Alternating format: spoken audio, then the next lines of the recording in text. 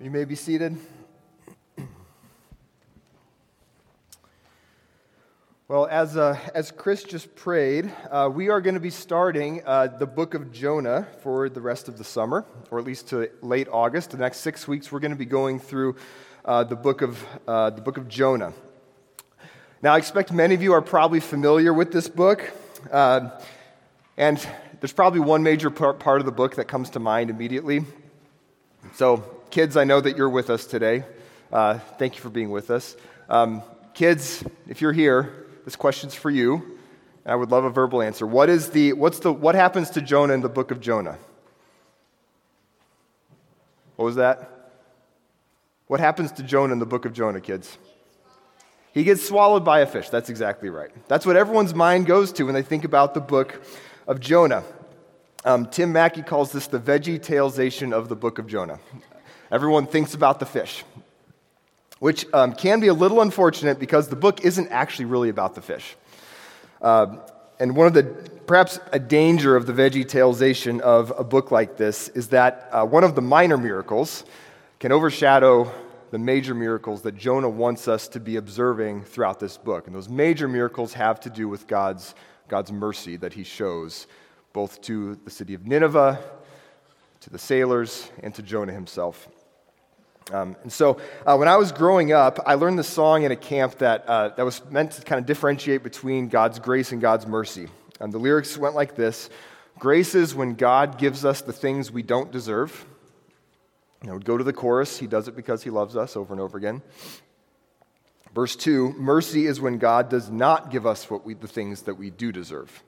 And then back to the chorus.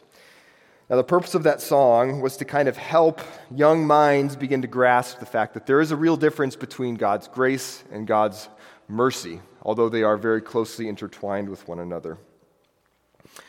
Now, I don't know what comes to mind for you when you think about God's mercy, but I wouldn't be surprised if it's something similar to that song. One of the reasons I'm glad we get to spend some time in the book of Jonah is that it's going to spend, all of these chapters are going to spend time meditating on and showing us a story of the mercy of God. It's a nuanced vision of God's mercy. At times it's surprising. It's a mercy that's unpredictable. It can't be controlled by people. It invades the strongholds of unbelief. It tramples over false religiosity. So it's my hope that as we're going through the book of Jonah over these next several weeks, that our hearts and our minds would see the power of God's mercy. Perhaps God would give us the gift of being a little shocked, and perhaps even properly scared of what the mercy of God could do, how it can dig up the sin inside of us and leave us with nothing but a wholehearted reliance on God himself. So as we go through these 4 relatively short chapters, we're going to see God choose to bring pagan sailors to what looks like repentance and perhaps even worship of Yahweh. We're going to see a city that was built on blood and torture acknowledge their sin and repent. The king of that city will get this secondary hearsay version of a half-hearted sermon by an angry prophet, and he will choose to still repent and even command the entire city to pray to God. And we'll see a man, Jonah, employed by his government to be a spiritual advisor, a prophet, be so overcome. That's the king. He's overcome with grief. Jonah is overcome with stubbornness and anger. He's religious in all the annoying ways. He views his relationship to the Almighty God as very transactional. He thinks he's better than the people that he's supposed to go preach to. And God's mercy brings Jonah to the point of nearly dying and certainly wishing that he were dead in order to bring him to the end of himself and show him what God's salvation is actually like. So that is what the book of Jonah is going to be about as we go through these next several weeks. And as we go through this overview today, we're going to do an overview of all these chapters today. It's my hope that we would take 2 major concepts away from this book of Jonah as we go into the rest of it. The first, that we would marvel at the targets of God's mercy. And second, that we would be struck by the nature of God's mercy. We'd marvel at the targets of God's mercy and be struck by the nature of God's mercy. And those will be our 2 main points today as well. My prayer is that we'd use those as guiding concepts for this book, and that God would give us the gift of an accurate and real version of what his mercy is like. So what I'm going to do is I'm going to read the entire book of Jonah for us here. It is short, so buckle in. It is longer than our normal reading, but I'm going to read it so that we can kind of get a sense of the whole book, and then we'll talk about those two main points. So the book of Jonah, if you have your Bibles, open up to Jonah if you haven't done so already. We're going to read through the book. Now, the word of the Lord came to Jonah, the son of Amittai, saying, "Arise, go to Nineveh, that great city, and call out against it, for their evil has come up before me." But Jonah rose to flee to Tarshish, away from the presence of the Lord. He went down to Joppa and found a ship going to Tarshish. So he paid the fare and went down into it to go with them to Tarshish, away from the presence of the Lord. But the Lord hurled a great wind upon the sea, and there was a mighty tempest on the sea, so that the ship threatened to break up. And the mariners were afraid, and each cried out to his God. And they hurled the cargo that was in the ship into the sea to lighten it for them. But Jonah had gone down into the inner part of the ship, and lain down, and was fast asleep. So the captain came and said to him, "What do you mean, you sleeper? Arise, call out to your God. Perhaps the God will give a thought to us that we may not perish." And they said to one another, "Come, let us cast lots that we may know on whose account this evil has come upon us." So they cast lots, and the lot fell on Jonah. Then they said to him, "Tell us on whose account this evil has come upon us. What is your occupation? Where do you come from? What is your country? And of what people are you?" And he said to them, "I am a Hebrew, and I fear the Lord, the God of heaven, who made the sea and the dry land." Then the men were exceedingly afraid, and said to him, "What is this that you have done?" For the men knew that he was fleeing from the presence of the Lord, because he had told them. And they said to him, "What shall we do to you that the sea may quiet down for us?" For the sea grew more and more tempestuous. He said to them, "Pick me up and hurl me into the sea, and the sea will quiet down for you. For I know it is because of me that this great tempest has come upon you."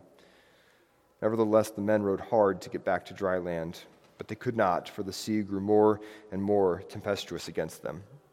Therefore they called out to the Lord, "O Lord, let us not perish for this man's life, and lay not on us innocent blood.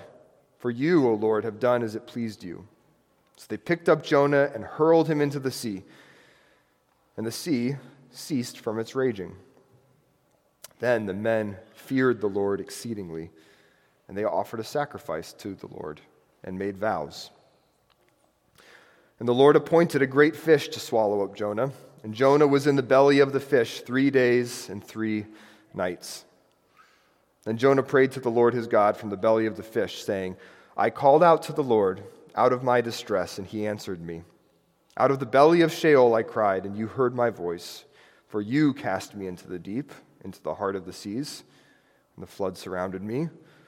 All your waves and your billows passed over me. Then I said, I am driven away from your sight, yet I shall again look upon your holy temple. The waters closed in over me to take my life. The deep surrounded me. Weeds were wrapped about my head at the roots of the mountains. I went down to the land whose bars closed upon me forever. Yet you brought up my life from the pit, O Lord my God. When my life was fainting away, I remembered the Lord, and my prayer came to you into your holy temple. Those who pay regard to vain idols forsake their hope of steadfast love, but I, with the voice of thanksgiving, will sacrifice to you. What I have vowed, I will pay. Salvation belongs to the Lord." And the Lord spoke to the fish, and it vomited Jonah out upon the dry land. Then the word of the Lord came to Jonah the second time, saying, "Arise, go to Nineveh, that great city, and call out against it the message that I tell you." So Jonah arose and went to Nineveh according to the word of the Lord. Now Nineveh was an exceedingly great city, 3 days' journey in breadth. Jonah began to go into the city, going a day's journey. And he called out, "Yet 40 days, and Nineveh shall be overthrown." And the people of Nineveh believed God. They called for a fast and put on sackcloth, from the greatest of them to the least of them. The word reached the king of Nineveh, and he arose from his throne, removed his robe, covered himself with sackcloth, and sat in ashes. And he issued a proclamation and published throughout Nineveh, by the decree of the king and his nobles, let neither man nor beast, herd nor flock taste anything. Let them not feed or drink water, but let man and beast be covered with sackcloth, and let them call out mightily to God. Let everyone turn from his evil way and from the violence that is in his hands. Who knows? God may turn and relent and turn from his fierce anger, so that we may not perish.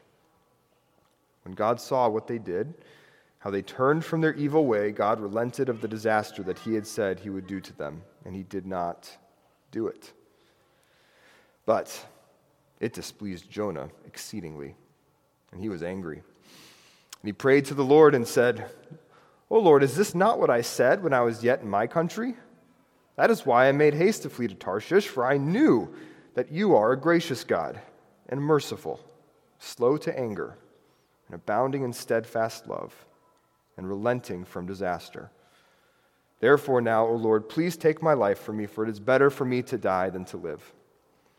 And the Lord said, do you do well to be angry? Jonah went out of the city and sat to the east of the city and made a booth for himself there. He sat under it in the shade till he should see what would become of the city. Now the Lord God appointed a plant and made it come up over Jonah, that it might be shade over his head, to save him from his discomfort. So Jonah was exceedingly glad because of the plant, but when the dawn came up the next day, God appointed a worm that attacked the plant so that it withered.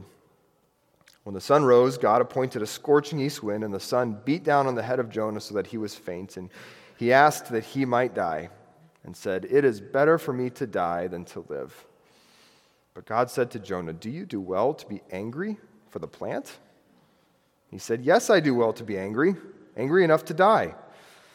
And the Lord said, you pity the plant for which you did not labor, nor did you make it grow, which came into being in a night and perished in a night.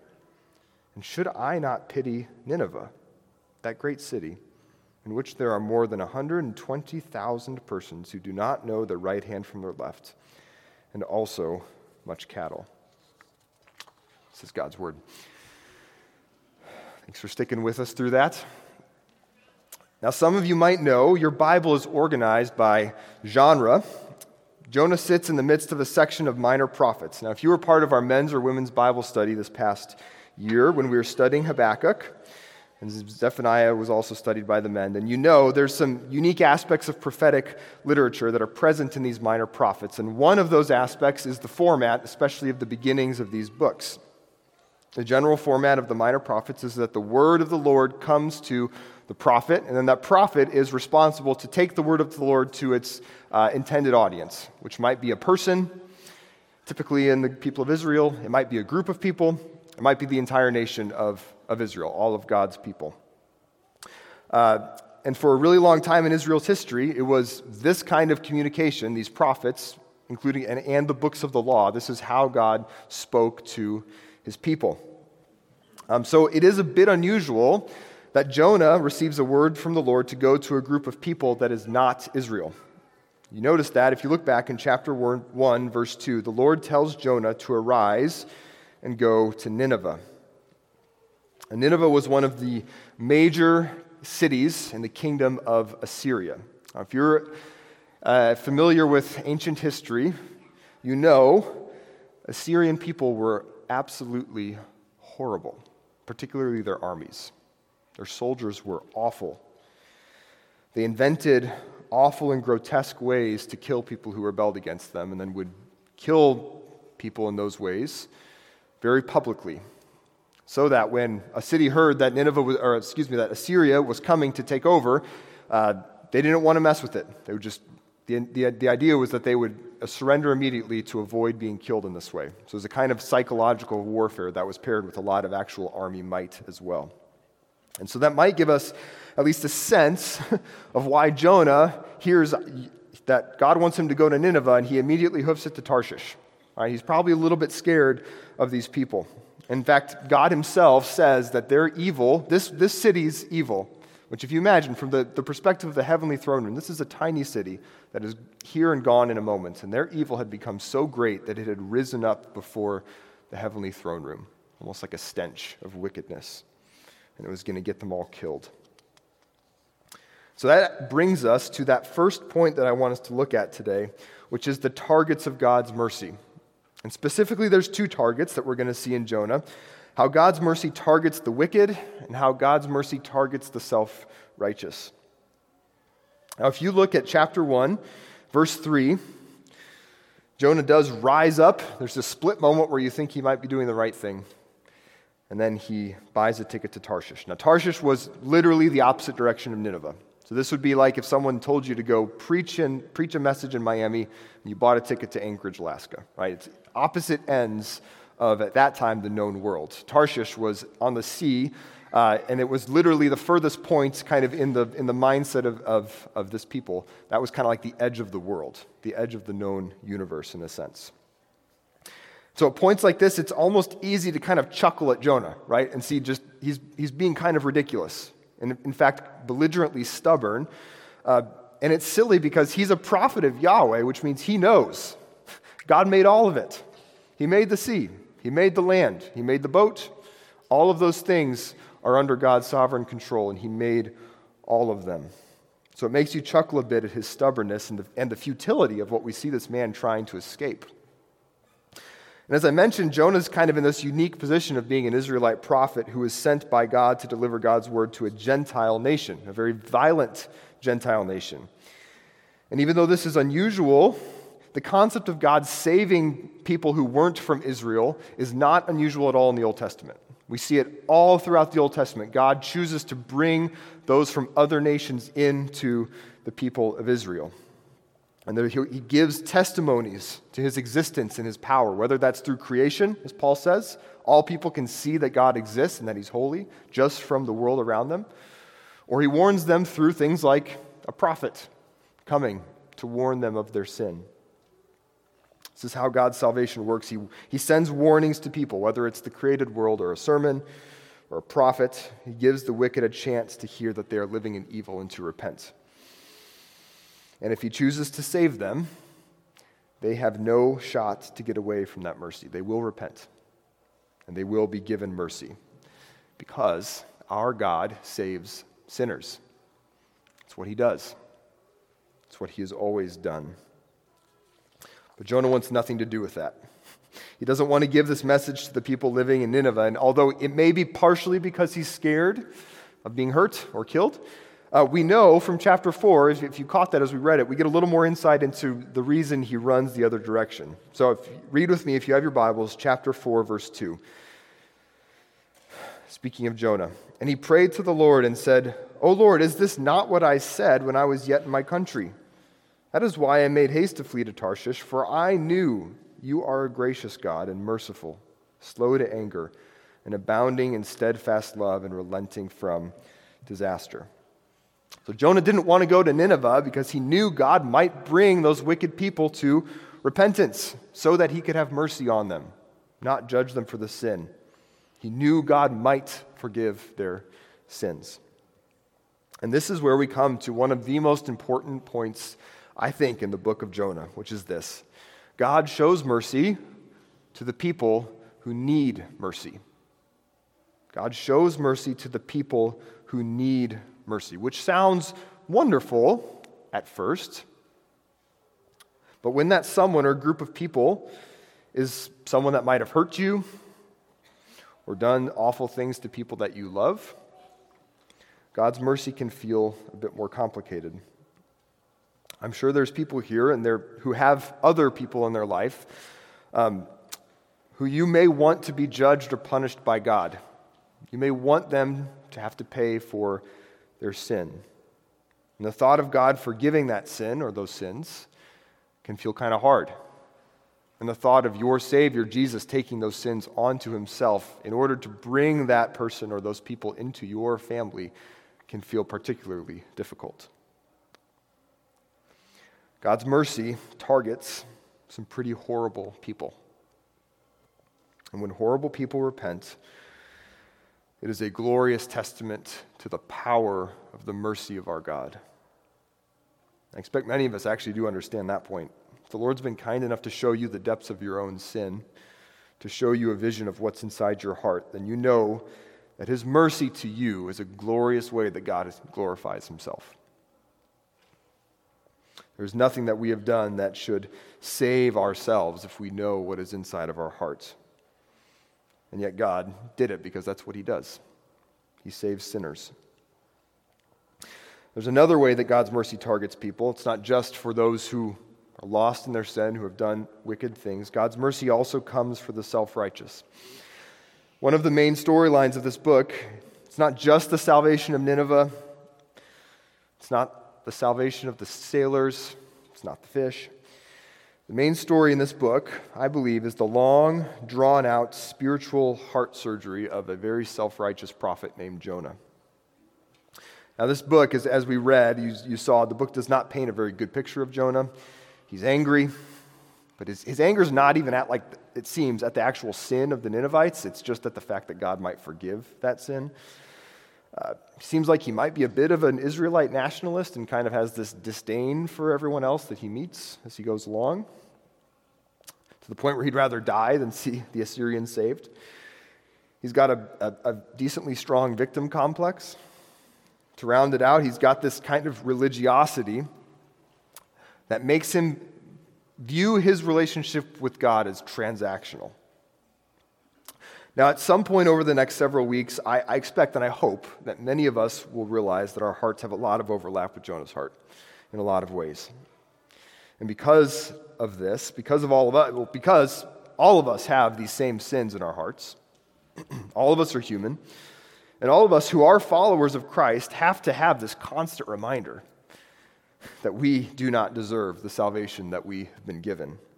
We're in need of God's mercy all throughout our lives if we are going to grow in our Christian walk. God's mercy is not a one-time transaction. When you put your faith in Jesus, you are at that moment justified. You have been made just and righteous before the Father. But we all need God's continual mercy because none of us have been freed from sin yet.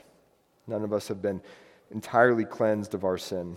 We've been cleansed before God, but we have not yet thrown off the things that make us continue to sin in our lives. So my hope that as we go through this book, that we would see that God's mercy is active in all sorts of scenarios in our lives with the purpose of removing our idols, removing any hint in our hearts that we can act in a way that we deserve God's blessing, and leave us in the very vulnerable position of being entirely at the mercy of God's mercy.